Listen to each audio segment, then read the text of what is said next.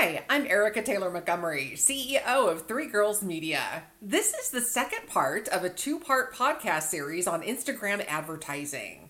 In this installment of 2-Minute Marketing Tips, I'm going to teach you about the two other Instagram advertising options, boosted posts and story ads. Let's start by talking about boosted posts.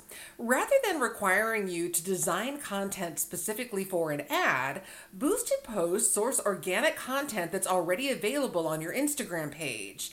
This type of advertising is useful if you're trying to increase engagement, and there are two ways that you can boost pre-existing posts. First, through promoted posts. A promoted post is created in the Instagram app and is only boosted on the Instagram platform. Promoted posts can be a great introduction to Instagram advertising for businesses that are new to the platform because of the relatively limited options for customizing the target audience and the ad content. It's often the weakest Instagram advertising strategy for increasing engagement and conversions. The second type is sponsored posts.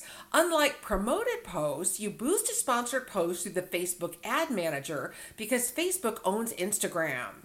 Sponsored posts are generally preferred to promoted posts because they give you full access to Facebook's Ad Manager audience targeting capabilities, while allowing you to boost your post on both Instagram and Facebook. Now let's talk about story ads. With 500 million people using Instagram stories every day, it's an ideal place to focus a portion of your advertising efforts. It's important to optimize your ads for vertical story format and use high quality imagery to increase your engagement.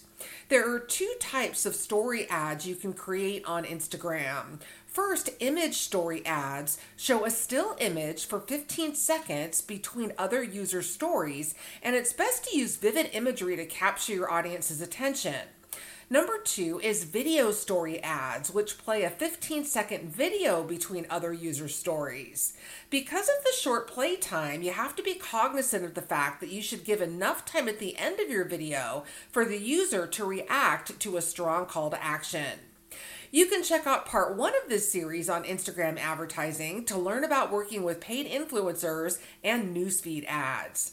If you have questions about or need help with Instagram advertising, don't hesitate to reach out to me through the contact page of our website at threegirlsmedia.com.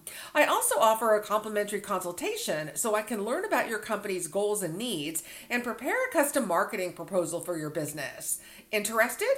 Just shoot me an email at info@threegirlsmedia.com. Thanks for listening.